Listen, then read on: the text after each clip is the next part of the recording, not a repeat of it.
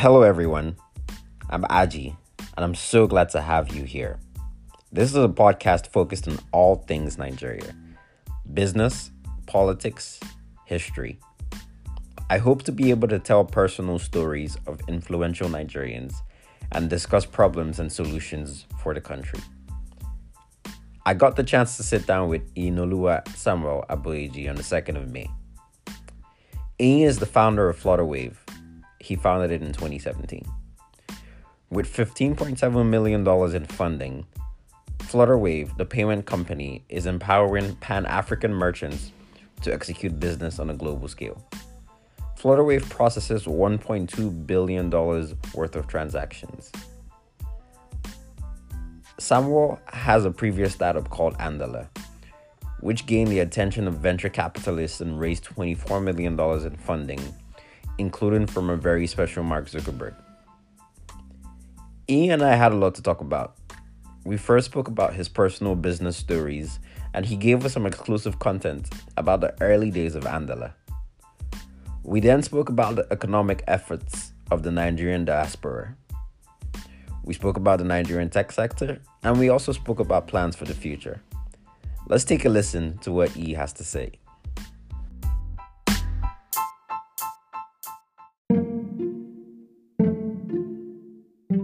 Have, a loosely prepared set of questions.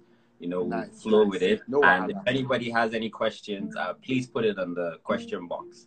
Now, I just want to give a disclaimer now. I know I work for Microsoft, but none of my statements in this interview are a reflection of the company. These are my own personal opinions that I'm going to voice here today.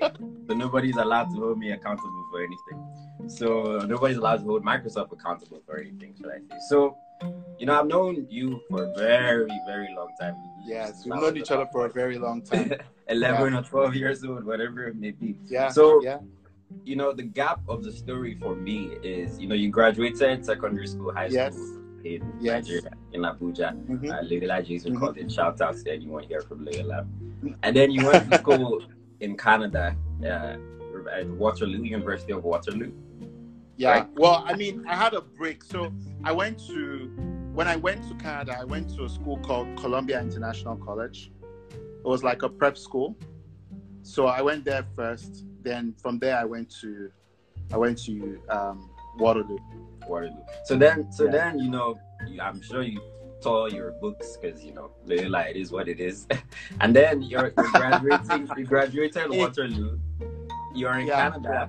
You're right beside America. Canada is a great country. America is the land of opportunity. But you said, "Oh no, let me go back. Let me go to Nigeria and set up my base." So what was your Andela? Just walk us through that process of when you first got the idea of Andela. When you decided to actually go for it. And all that. Okay, let me fill out the gap. So, 2008, I leave LJC, right? Then I go to I actually spent some time in Ibadan. Funnily enough, I spent like 3 months at UI and some time at a school called Lead City because I thought I was going to write A levels. I never really took it seriously. So let's just say I did, nothing happened. Then my brother was going to Columbia and my dad was like, look, Columbia gives a 25% discount if you have 2 kids at the same time. So my pops was just being the typical Niger guy and was like, come, let me bond to you and add you to this team. Because by the time I look at the money I'm going to spend, the thing would have equated. So look, just join your brother. Anytime that his time has finished, your time has finished too, you come back to Nigeria. So what I did when I got to Canada was like, I went ballistic. I took 10 courses in my first semester. I didn't play nothing. I took all my courses because I was afraid that my dad was just going to change his mind one day and send me. Because don't forget, like me and my dad, just some context, me and my dad had a big fight already about me being an art student. Because I was in science before, then I went to art. And your typical Niger parents now, they're like, art, you're not useful. You understand what I'm saying? So my parents are just like, look, man, like you are sending the person that is going to bring money that is valuable to this family to school. You are just there to follow him so that you don't be as if since we have this discount, let's use it. So I read all the time. But what was helpful about me doing 10 courses in my first term was that by second term, I started doing co-op. So I started my co-op in secondary school. Then just by some random chance, I got into Waterloo, because honestly, actually, they rejected me at first. That's the other story. I got rejected, and then my counselor went and called them. I was like, dude, this is my best student, because obviously now I can't shame the family. So so it was like, this is my best student.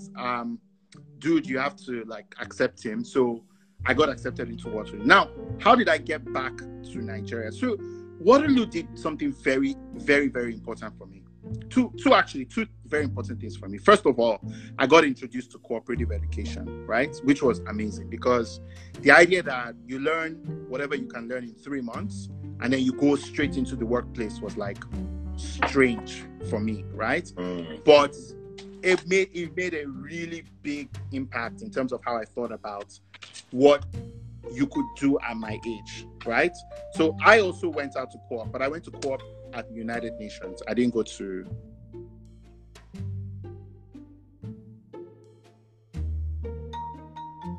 That was what I wanted to do. Can you still hear me? Can you hear me? Yep, all good. Okay. So my path was I was going to be a corporate lawyer. So I basically what ended up happening was, I got introduced to tech by a very, very close friend of mine. His name is Pierre. I met him on the first day of school. He literally just walked up to me and was like, I want you to, I want to stay at your place. I mean, he didn't know my name. He just walked up to me and was like, dude, can I stay at your place? I was like, sure, who cares if you're a serial killer? Like, come and stay, So I was like, yeah, so I stayed at my place, and then we lost touch. We became friends, lost touch. A year later, he had gone to co-op at, this is the important part about co-op. He had gone to co-op in Silicon Valley, and he worked for a guy called Joe Lonsdale, who was building a company then called Adapar, which was like this massive wealth management software company. Still around today, big company. And he was telling me all about Silicon Valley. At about the same time, this movie, The Social Network, was released. So that even like cemented my thoughts about Silicon Valley. So I was like, man, I'm making the switch. I was in like journalism and law. I moved straight to tech, right? And basically what Waterloo did that was interesting was, that was the second thing. Waterloo has a history of students who go into entrepreneurship. So BlackBerry is like its most famous example, right? This guy, Mike Larizirides, in his 4th year, invents this new server technology that's super secure, and then goes and builds a company on the back of it, right? And that company becomes an industry, and that industry is like, went up and came down, right? Whatever. But in the process of building that, there was another entrepreneur, funnily enough, who was sued by BlackBerry, called Ted Livingston. He built something called Kik, which at the time was this super lightning fast messaging app that was doing like a bunch of music stuff and stuff like that. And basically what ended up happening was Kik got big really fast, and Kik started to Kik basically like kicked off a new wave of entrepreneurship in Waterloo area, right? I'm getting super technical here, so I'm gonna revert back. But what Ted Livingston did was, after his first round, he donated $1 million to set up something called Velocity in the University of Waterloo. And Velocity was basically an unheard of program at the time, where for the first time in the world, the schools were saying, a school was saying, look, within our school campus, instead of going to school, you can start companies while being in school. Do you get what I'm saying? So I took advantage of Velocity, and I saw all sorts of amazing things. I never got lucky in Velocity, but I saw people that I knew very well get into Y Combinator, sell their companies, become billionaires. Like there was a guy, I remember one day we used to have this funny thing where it's like we used to work 5 to 9. So what that means is like you work from 5 a.m. to 9 p.m. To 9 p.m. So I was coming into work at 5 a.m. So I could answer emails and get some stuff done. And the whole place was barricaded. And I was like, what's going on? I thought maybe someone committed suicide, because actually somebody had committed suicide the week before, right? It was that's another thing that people don't talk about. Like, there's a lot of pressure with entrepreneurship. So someone had committed suicide or something. And so like, oh man, another Oyinbo boy, jeez, man. Like, so I was even feeling sorry.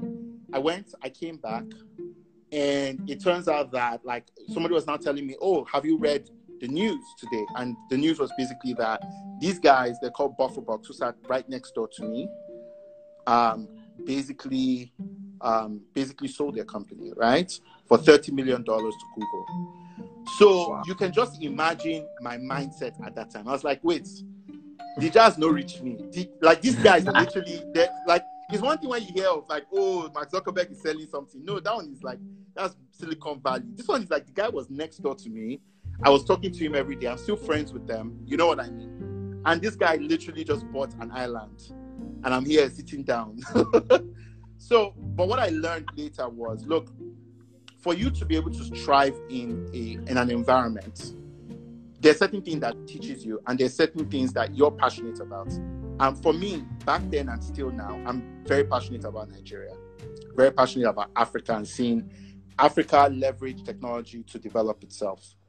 So I knew my heart was in Nigeria, but all the things I learned from Obodo Igbo are the things I'm still using today, right? Like all the principles, all the, everything, right? That's what I'm still using today. So I would say for me, that path was really necessary. Obviously, like, I didn't have any say in how it happened because it was very random. We started a company called Booknedo.com. Booknedo.com got acquired. I moved back to Nigeria to start Fora. What happened with Fora was the government blocked it. And then we pivoted. And then when we pivoted into basically selling online degrees online. Like, just like if you want University of Wolverhampton, we used to sell University of Liverpool, we used to sell Waldorf, all sorts of courses, right? We do that online. And then after that, I met Jeremy. Actually, I met Jeremy before I started Fora, and we were friends. But I reconnected with Jeremy after I kind of started, my business really took off in the online degree learning space. And I was trying to get him to invest. Funnily enough, the story of that was really that, very funnily, what happened was, that week he had just IPO'd his company and it was his birthday. So really, in reality, the chances that he would have answered me were like almost zero. And I just emailed him and I was like, let's meet up. We met up at a Fresh & Co on like 23rd Street in New York. And we started talking about just experiences, what he had learned, what I had learned. And we started on this conversation about him looking for, somehow we got a conversation of him looking for $135,000 Salesforce engineer. And that was literally the conversation that started Andela. I see. If you can believe it. Wow. Basically, because it was like, wow, like he had been to Kenya. Kenya was asking him to do higher education. He worried a lot that higher education wasn't the right product for Africa because people needed to make money from their education, and higher education was this status thing in the US that people could afford. So he was more about like, okay, what can you do with knowledge that helps you get paid tomorrow? Do you get what I'm saying? As opposed to waiting 4 years or 8 years. So that was basically how I got here. Okay. So a lot of people, well, let me say a lot of African people in particular, you hear the Andela story, and I feel like the first time the story jumped out was, oh, Andela raises 24 million. I believe the figure is 24 million, and then there was a picture of you with Mark Zuckerberg. And I think people don't realize that every big company was once a small company. Every big thing started small. So if you just had like a couple words or a couple sentences to just describe how is Andela at its very early stages, when everything was just moving before all this before it got famous before you big, pretty much. How are you feeling? Well, okay, so it was a very funny story. So okay, when we made the switch to Andela, I brought my team with me and my investors, right? Because I didn't want to leave anyone behind. So my team was in Canada. I had and I was in Nigeria. So we needed somebody to come and train the engineers. Now, what did we do? We went and we got one of the engineers in Canada, Nadaya, who's one of my co-founders, to move over to Nigeria. So there's an image in my head right now that makes me laugh every time I remember it. So when we started, right, we didn't have money. So we used to, there's this woman, her name is Mrs. Adeoye. She's now Mrs. Adeoye, but back then she used to be called Mrs. Odunfa. And she was running like a wealth management company for Diamond Bank at the time. She was like one of the few people who was trying to do VC at the time. So she was basically like, look, let me just support you. I wanted to invest in Fora, but it doesn't look like a good time. You know, use my BQ to start. So we started actually in her BQ. And her BQ was in Ikoyi. Yeah, I've never heard this. Is this an exclusive? So Andela. No, super exclusive. Yeah. So wow. her BQ was in Ikoyi, right? And we were coming from Bariga every day. And that's like an hour and a half commute, 3 buses and 1 keke and 1 okada. So you take a public bus, Danfo from Bako bus stop to Yaba Market. Then you take another one from Yaba Market to Obalende. Then you take another one from Obalende. You take a keke from Obalende to like they used to call it Dragon's Gate or something like that, right? Near Southern Sun. Then from there you take an Okada to the office. Now, the funniest thing was one day me and Nad just came back. We were staying at my house in Bariga. One day, me and Nad got on the. It was raining heavily, right? But we had to get to work because people were waiting for us in the office. So me and him, we got into the first bus, the second bus, we got into the keke. One random Danfo driver just drove by really fast, and the thing splashed straight inside the Daya's eyes, and I started laughing.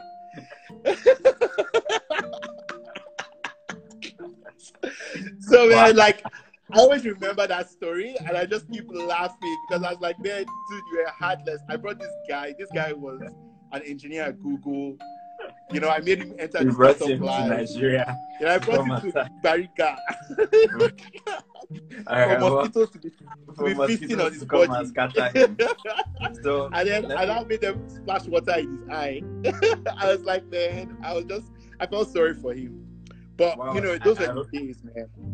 I hope those were the days. That's what I'm saying. People, I think, look at the success and don't really see the hustle behind the success sometimes. Oh, bro, there was hustle. You know, they think everything happens overnight in some sense. Now, I have it was. Yeah, dude, man. The one thing I would say is that, you know, when I first came back, I was very much about keeping up this image of your typical IJGB, right? Like, I just got back, I have a certain standard, blah, blah, blah. Oh boy. Nigeria humbled me. Like, the humbling was humble. So you can imagine me, I was living in Maitama, spending my money, going out every night, from there to Bariga, entering Danfo to get to work. So it was real. But, you know, we started out, the first tweet we put out, we had a lot of applicants. You know, we put out a tweet saying, no experience required. Let's pay you to learn how to be a software developer. We had like, the first one, we had about 400 responses. We selected 4 people to put into the program from that. Then the second one, we did 700 people. Then the third one, it blew up. We did like 4,000 people.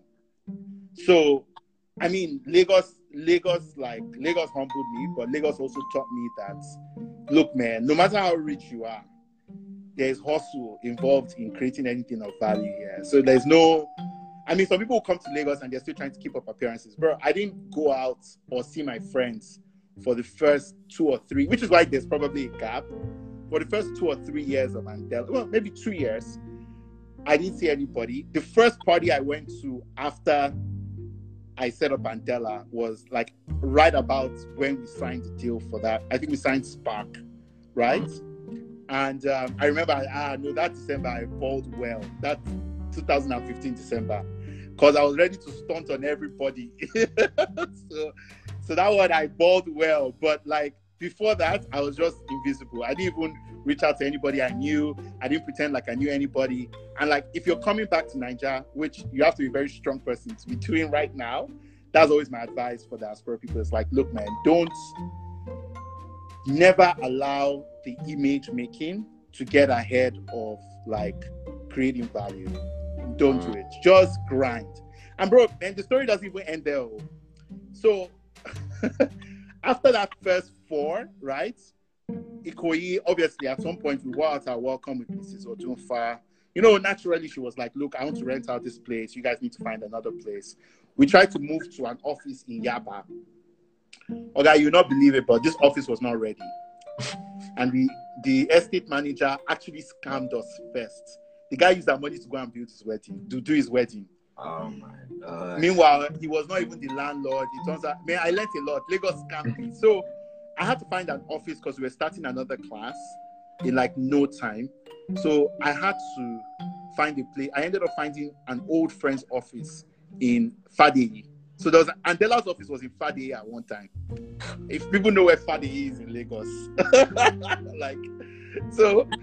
like I was barefoot. Some people that were in our second class probably remember me. I was barefoot. I was walking around Fadeyi looking for somebody to fix our generator. Man, dude, bro suffered. Like, wow. like, even I've never heard this part of the story. Yeah, man, dude, and man. honestly, Some it's people that have been there from the earliest days can probably remember this, man. CC Hub was very helpful. So we spent some time at CC Hub too, in between cohorts when we didn't have any classes. They helped us with their rooftop, but we were warmed and welcome there. I think in the first year of Andela, we moved like 6 times. Oh, like offices, we moved offices 6 times, either because we couldn't actually afford the office or because like something happened and somebody that was supposed to give us office space didn't give us or something. Yeah, dude, it was a time.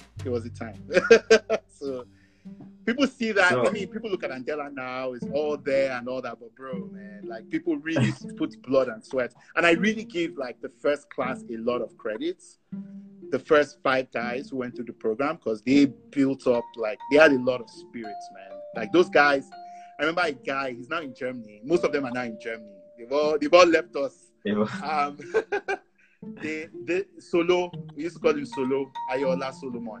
This guy used to wake up every morning, coming from Ejigbo. And the guy would get to Ikoyi before us. Wow. So I didn't even have an excuse. So me, I was even forming like, look at my life, look how my... But somebody was waking up, coming from Ijiko. Sometimes, mans will like come to my house to code because there was nowhere to code, nowhere else. So they'll come and meet us in Bariga. We'll stay there all night. We'll cook Indomie and eat it with suya, die. I have one picture on my Instagram of me sleeping on the floor. That was like where we started Andela. Then we used to have this thing called Breakfast of Champions. These are the fun times though. Like, please never try this at home. But there was a time that in the morning, because of how early we had to wake up to get to work, right? We would literally have people like take we bought like a bottle of vodka. Then I used to drink. I don't drink anymore. And Red Bull. And people would take shots, like just to kick off the day. But those are the fun times. That reminds me of when I worked in Lagos. There was this, what was his name again? Mr. Osage. Every morning at 9 a.m., my guy would have starch. You know starch now? The starch. Yeah. And starch, like, at 9:30 in the morning. And bro, I'm man, like, you need it. You need, like, I have so much compassion. See, I have so much compassion for people that commute to work because of that. Because I literally experienced it, man. Like, and I wasn't even that far. Like, I was like, I mean, Bariga is far, but not that far. I mean, people are coming from like Okoko Michael. There was another guy, GMT. The guy is a big boy in tech now. But like, you know, then he will be coming from like Oshodi. You know? So like people came from far just to make sure they hit their dreams. Like, so early days of Andela, man, dude, it was all hard. Like, I don't even think it's replicable from that perspective because I don't think anybody's going to sacrifice like that anymore. But that's just how it is. That's usually how it is. Start small, everybody's grinding, and then before you know it, you're big, and people think you are lucky, which is okay. So now I want to read out some figures to you. Yeah. Because you mentioned African diaspora. what advice you have for the African diaspora. Now, I put up some statistics from Nigerians living in the US. $6.1 billion is sent back to Nigeria just from the US every year. About that. From the United Kingdom, 3.8 billion sent back to Nigeria every year. Right? Wow. Now, that's about, just from the US and UK, that's about 2% of Nigeria's GDP. Now, my housemate and I were talking, like, I send back about 300 to my parents just cause, and he does the same thing too, just cause. So in this household, it's like $700. I'm sure people on this call can relate to that. Just said, maybe when you go back home for Christmas. But then this research also showed that about 75% of that money was sent to things like that. Your family back home, you just want to buy something back home, things like that. And only about, 25% of it was used for actual investment. People investing in, buying land, investing in businesses and things of that sort. So, in your case, you're, kind of the entrepreneur that actually went back and things like that, and got on the grounds, did things heavy. Even for me, for example, I bought some land in Lagos, and I remember that process was it's like, man, is this safe? Bro, got me. It's crazy, my man. Omonile, I think it's come and build on my land and everything like that. So I just wanted to know, what are your perspectives on the diaspora investing? Part of it is going back, being an entrepreneur. Part of it is also being able to invest in. I completely agree. And just wanted to know your take on that issue. I'm one of those people. If you look at the last 50 years of our development statistics, right? Nigeria has been up and down, oil inflow, oil outflow, all that. But the one thing that has been consistent is diaspora remittances through thick and thin. So that's why I was joking with you earlier. I was like, better stay where you are and send dollars because nobody wants you here. I'm just kidding, obviously. But a big part of, especially given where the world is going, we're going to be more nationalistic.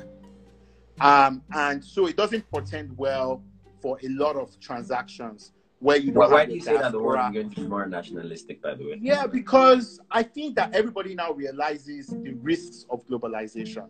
So you're going to have like an anti-globalization wave, right? Like before, everybody was comfortable putting manufacturing in China and all that, but like no one's going to agree to that anymore.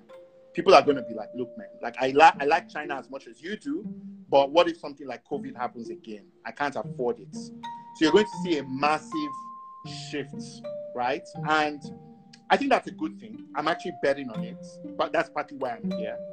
And I think that the major challenge is whose capital is going to fuel that growth?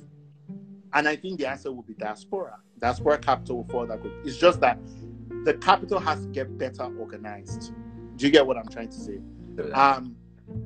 Better organized, better, like instead of thinking about subsistence for their family, they're thinking in terms of systems and infrastructure that they can co-build. Like, for example, like me, I want to make sure there's internet in my village.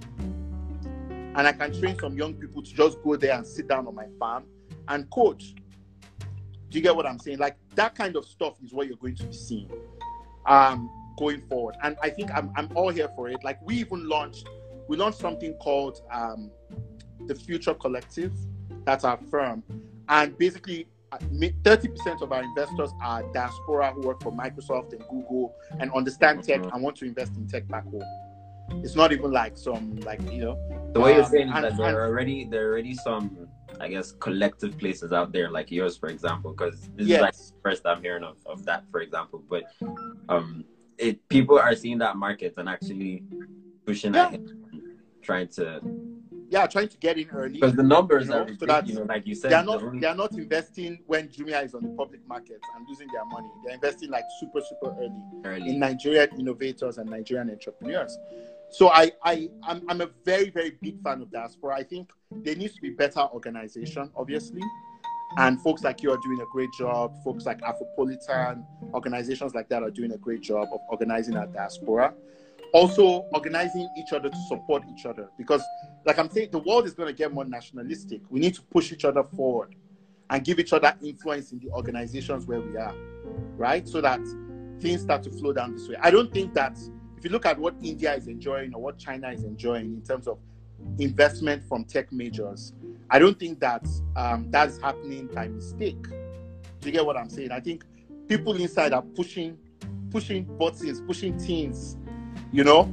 I can even speak to, at least in Microsoft's case, I know you can't speak for Microsoft, but ADC, like I was part of that whole, you know, some parts of that journey. And I remember talking to people from Microsoft, people like Duni, that really pushed the case, right? And that's how things happen for countries. Now, obviously, our government is very proud, sometimes very foolish, but but they're going to need to stoop to conquer. You know, we're all going to have to need to engage diaspora productively so that we can get where we need to go. So following up on that, because then you brought up the government, and that was going to be a segue into my next question. But before I start getting deep inside Nigerian governments and politics, I was reading this book and the book was talking about the two major barriers to any innovative activity, and it was funding and politics. Those two seem to be number one and two: funding and politics.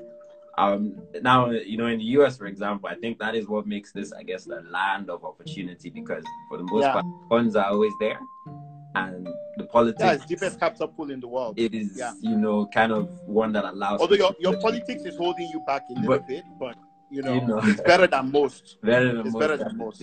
So now in Nigeria, you seem to have cracked the funding code by, I guess, being able to get funding from US venture capital. Well, I'll be careful about saying we've cracked the funding code. So you see, that money is very seasonal, and we're just about to start really cracking the funding code, right?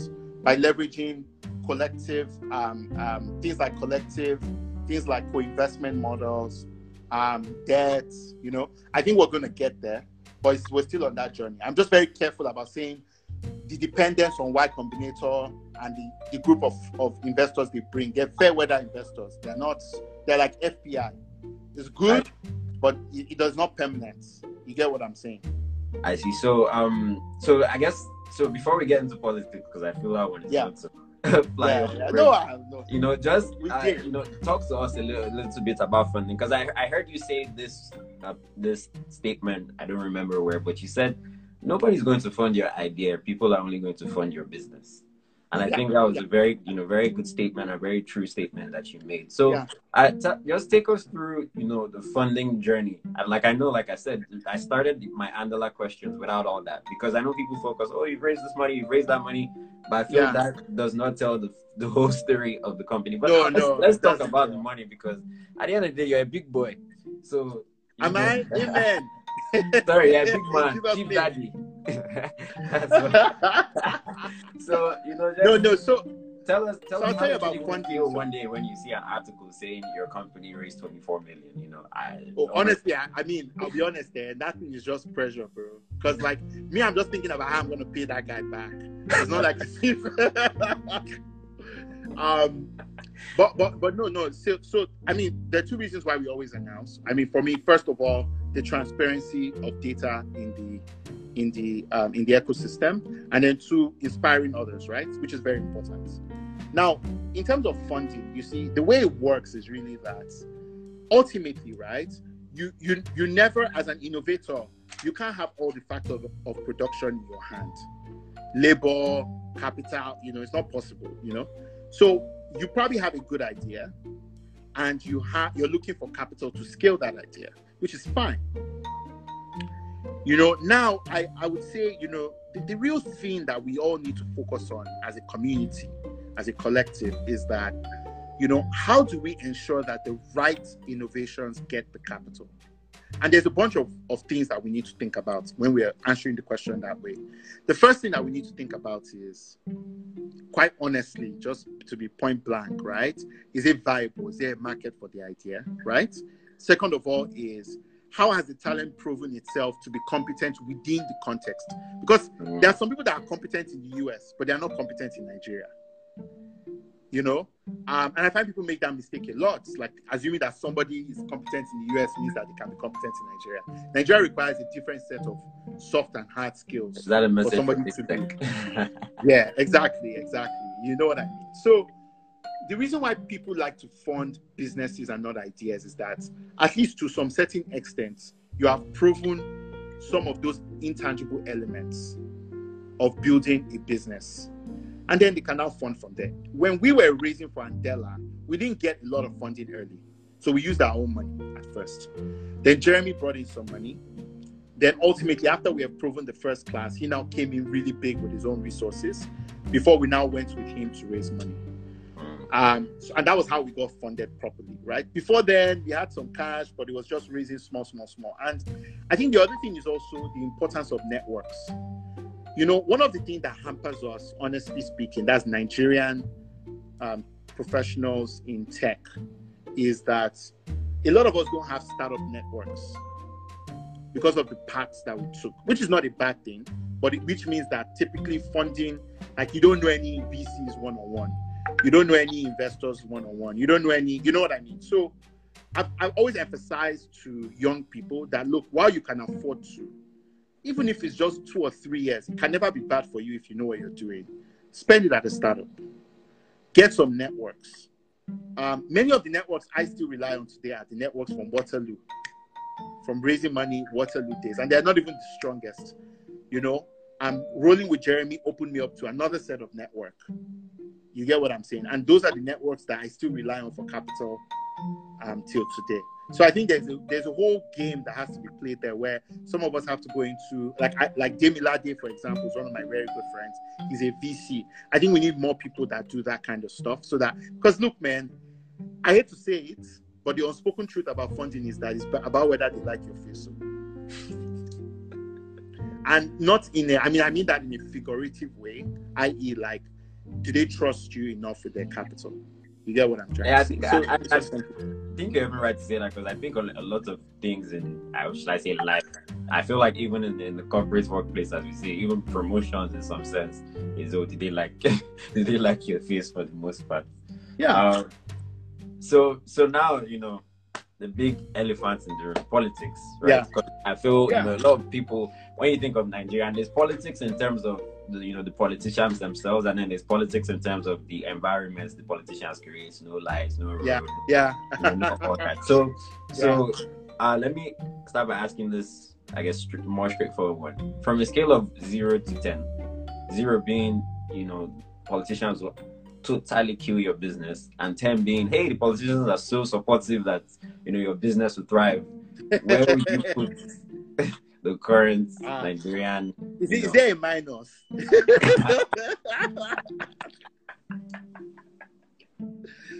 Look, man, let me tell you something. Where if politicians aren't paying attention to your business, it's one of two things, right? One, it doesn't make enough money, or two, they don't understand it. They've not seen it. For the moment that they have a sense of where the thing is going, they immediately interfere. And you have to understand, like, Nigeria in particular is like a rentier state. Rentier, you know what I mean? Like, everybody just charges toll, you know? Everybody looks at everything as like an opportunity to make money from fees. Can you hear me? Yes, I can hear you. I'm reading some questions from so I know how. Yeah, no, it's fine. So, I mean, that's what happens here in Nigeria. Now, is it impossible to succeed? The reality is no.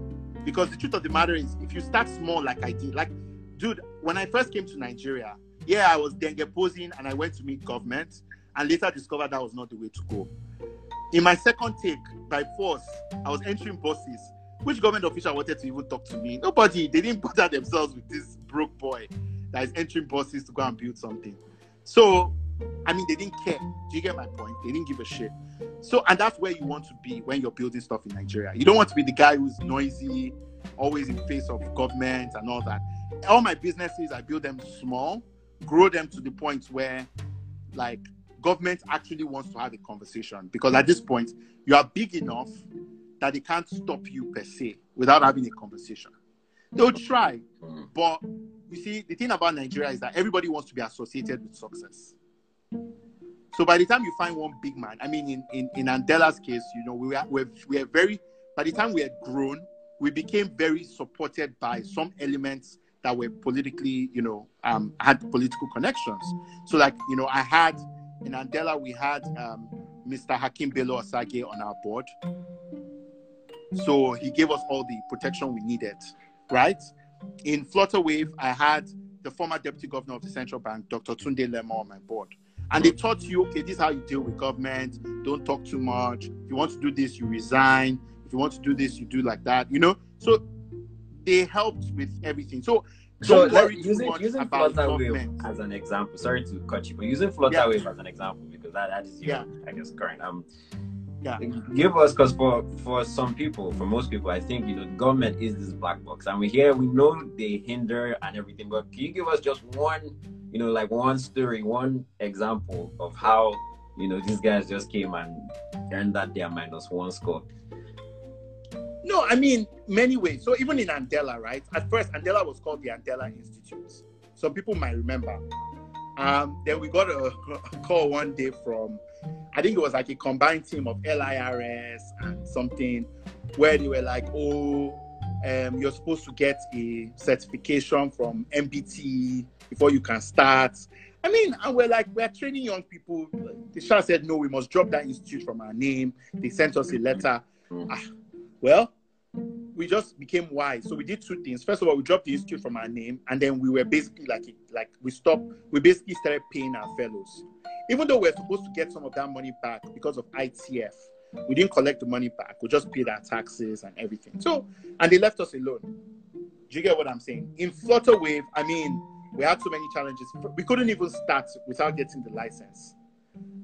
So what we ended up having to do was we used a bank, and we're sharing half our revenue with the bank until we're able to get a license. So wow.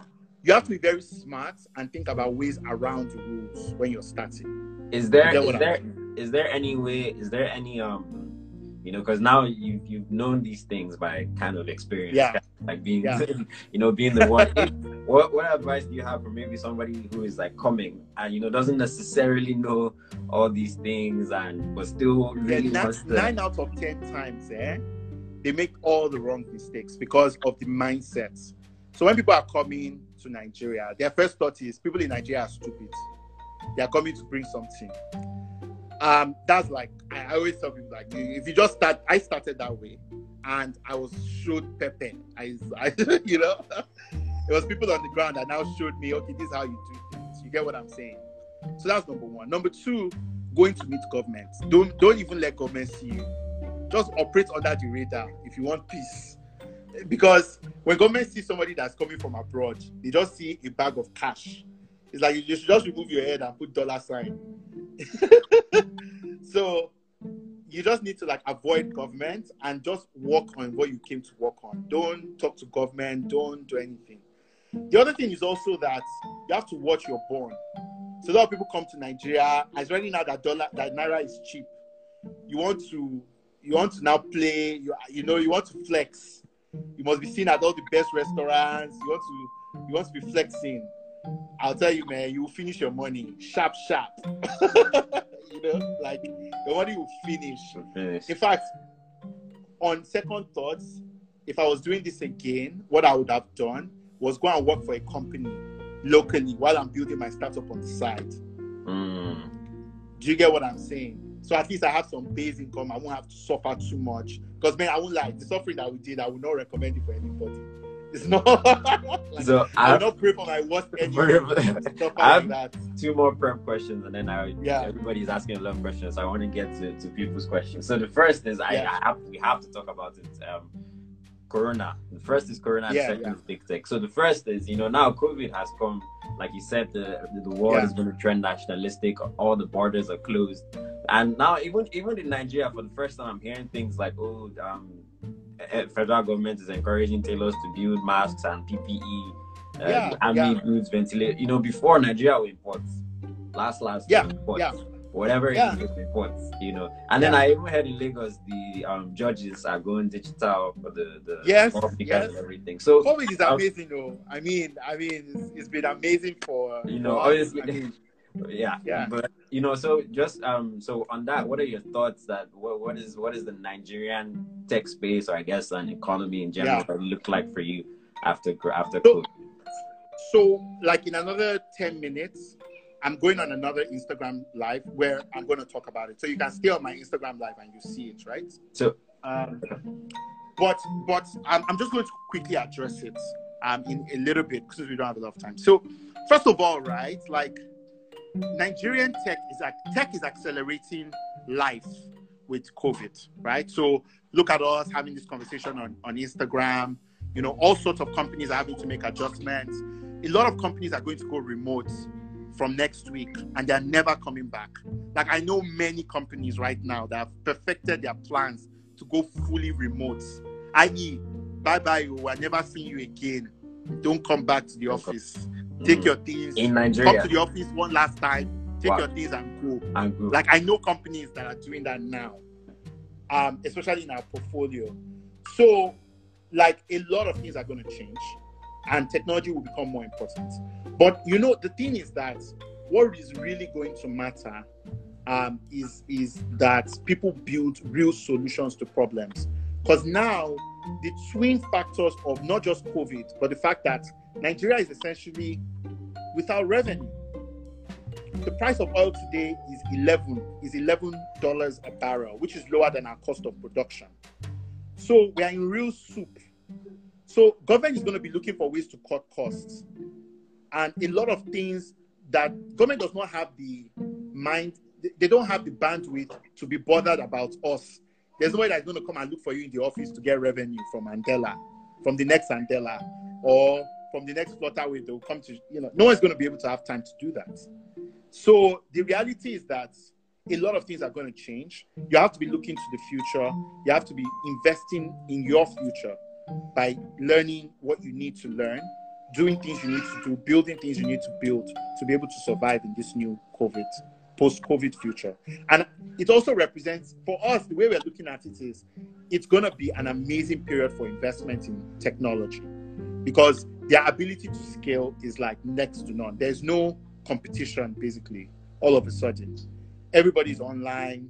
Everybody's consuming content online. There's no inhibition, nothing. So it's going to be an amazing time. I'm actually looking forward to it. So this is my last question, and then hopefully we can blitz through some questions on the chat. Yeah, let's try. Let's quickly. Yeah. I know you have to go in 10 minutes. So my last question, and I have to preface that again that I am not here representing Microsoft. But I have a question about big tech coming into Nigeria in particular. Now, unlike Facebook, Google, where they kind of have final made products that they try and sell, Microsoft is in a particular state where, you know, Microsoft is a business. Our slogan is empower every business to do more, things like that, where we want to help people already on ground further their innovation and bring their products to life. So, but, you know, not really specifying to Microsoft, but big tech in general. You said big tech has to come and understand the ecosystem. How can big tech come into Nigeria, help the local innovators, also help themselves, because naturally, and, you know, kind of just spur this tech movement going on in Nigeria?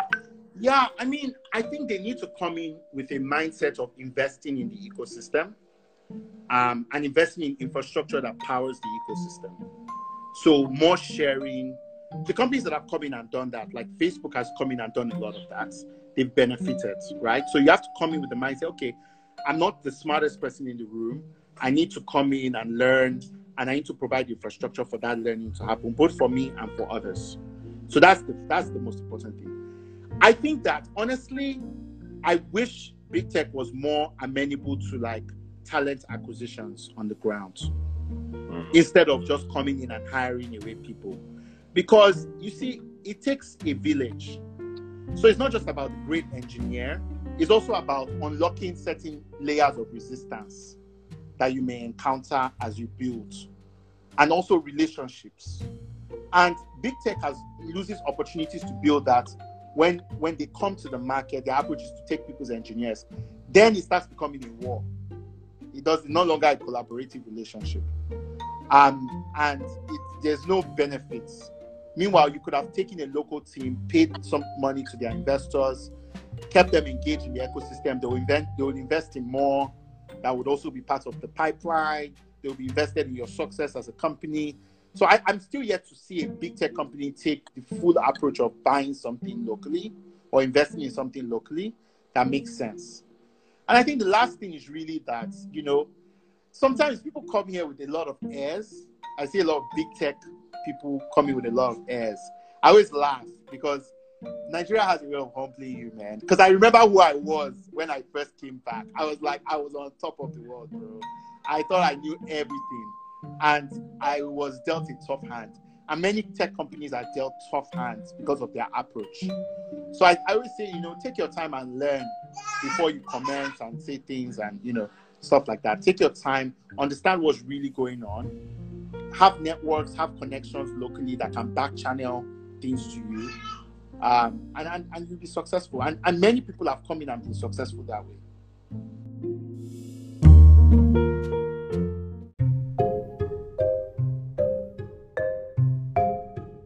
We took some questions from the live audience. One of these questions was focused around women empowerment. Take a listen to what E had to say.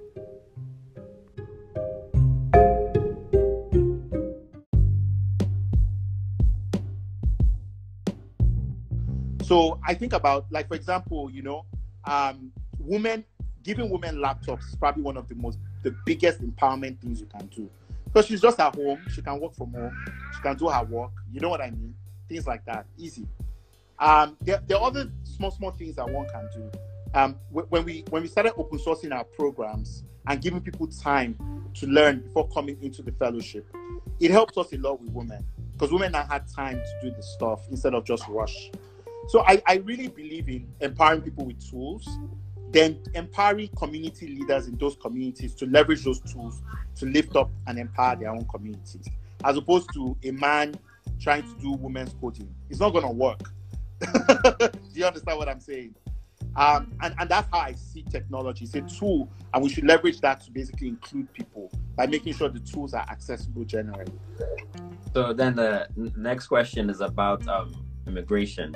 A lot of Africans, Nigerians, and diaspora, when you went to that country that you landed in, you were probably got there on a temporary basis, student visa, whatever type of thing. Yeah. And for a lot of people, that is an automatic barrier, because you're not thinking about going back to Nigeria. You're just not thinking about all that at all, because you're trying to sort out whatever immigration issues you have in whatever country. Some people have not even gone back to Nigeria for years. Not because they don't want to go, but because some paper or the other. So I guess, what do you have for someone who has an idea or who really feels they can do it, but that immigration is just holding them down, making them feel... Look, man, in my opinion, at some point you have to make a decision. I was in your shoes, right? I if 10 years ago you had told me I would still just only have a Nigerian passport, I would have told you a joker. Like, there's no way I'm not a Canadian citizen. But I quickly realized one thing, which is that the chances of you making it in a society where you're not the 1% is very low. The people who make it in many societies, like I was telling you about my friend in Buffer Box, just very quickly, right? Because I have to go very soon. Yeah. One thing that I didn't say was that his father was a partner in the city. He had grown up with computers. He had so many things. So there's a level of privilege that is required for you to make it. In Nigeria, you have that privilege. So why not come back and be of use? Leverage that privilege in a useful way to lift people up and also to lift yourself up, instead of moaning over somebody else's visa and then pretending like you're a beggar. Even me, last year I wanted to immigrate to the US. I got tired of Nigeria, to be quite honest. I wanted to immigrate to the US. And I just realized after a while, I was like, man, who is this man, Trump said, that I'll start begging him for? I'm a very proud Yoruba man. So I was just like, man, I'd rather die. Let my whole family come to Nigeria. Because I can't be begging somebody else for visa. What visa? This visa that you can work from anywhere in the world. You know what I mean? So that's how I see it, right? That's how I see it. I have to go. I'm so sorry. So thank you so much for taking the time. I really appreciate it. Make sure guys pop on Ian's next live. He's still going to talk about a lot of... Yes, we'll make sure we'll do other stuff. Yes, we'll do other stuff. But one word I want to leave you guys with, right, is very much, look, at the end of the day, the future of this country really lies with diaspora who have the skills, who have the wealth, and who have the foresight to be able to direct the path of this country. And we're all depending on you. I'm not saying this to motivate you. I'm just saying this to say we're going to need you guys even more. We'll be pulling on you guys a lot. So please be there for us and organize yourselves. I'm still begging you guys, organize yourself. Make it easy for us to be able to work with you guys in groups and numbers. Thank you very much, guys. Have a blessed one. Stay safe. Stay healthy. You too. Yep. Okay, thanks. Yeah, bye-bye.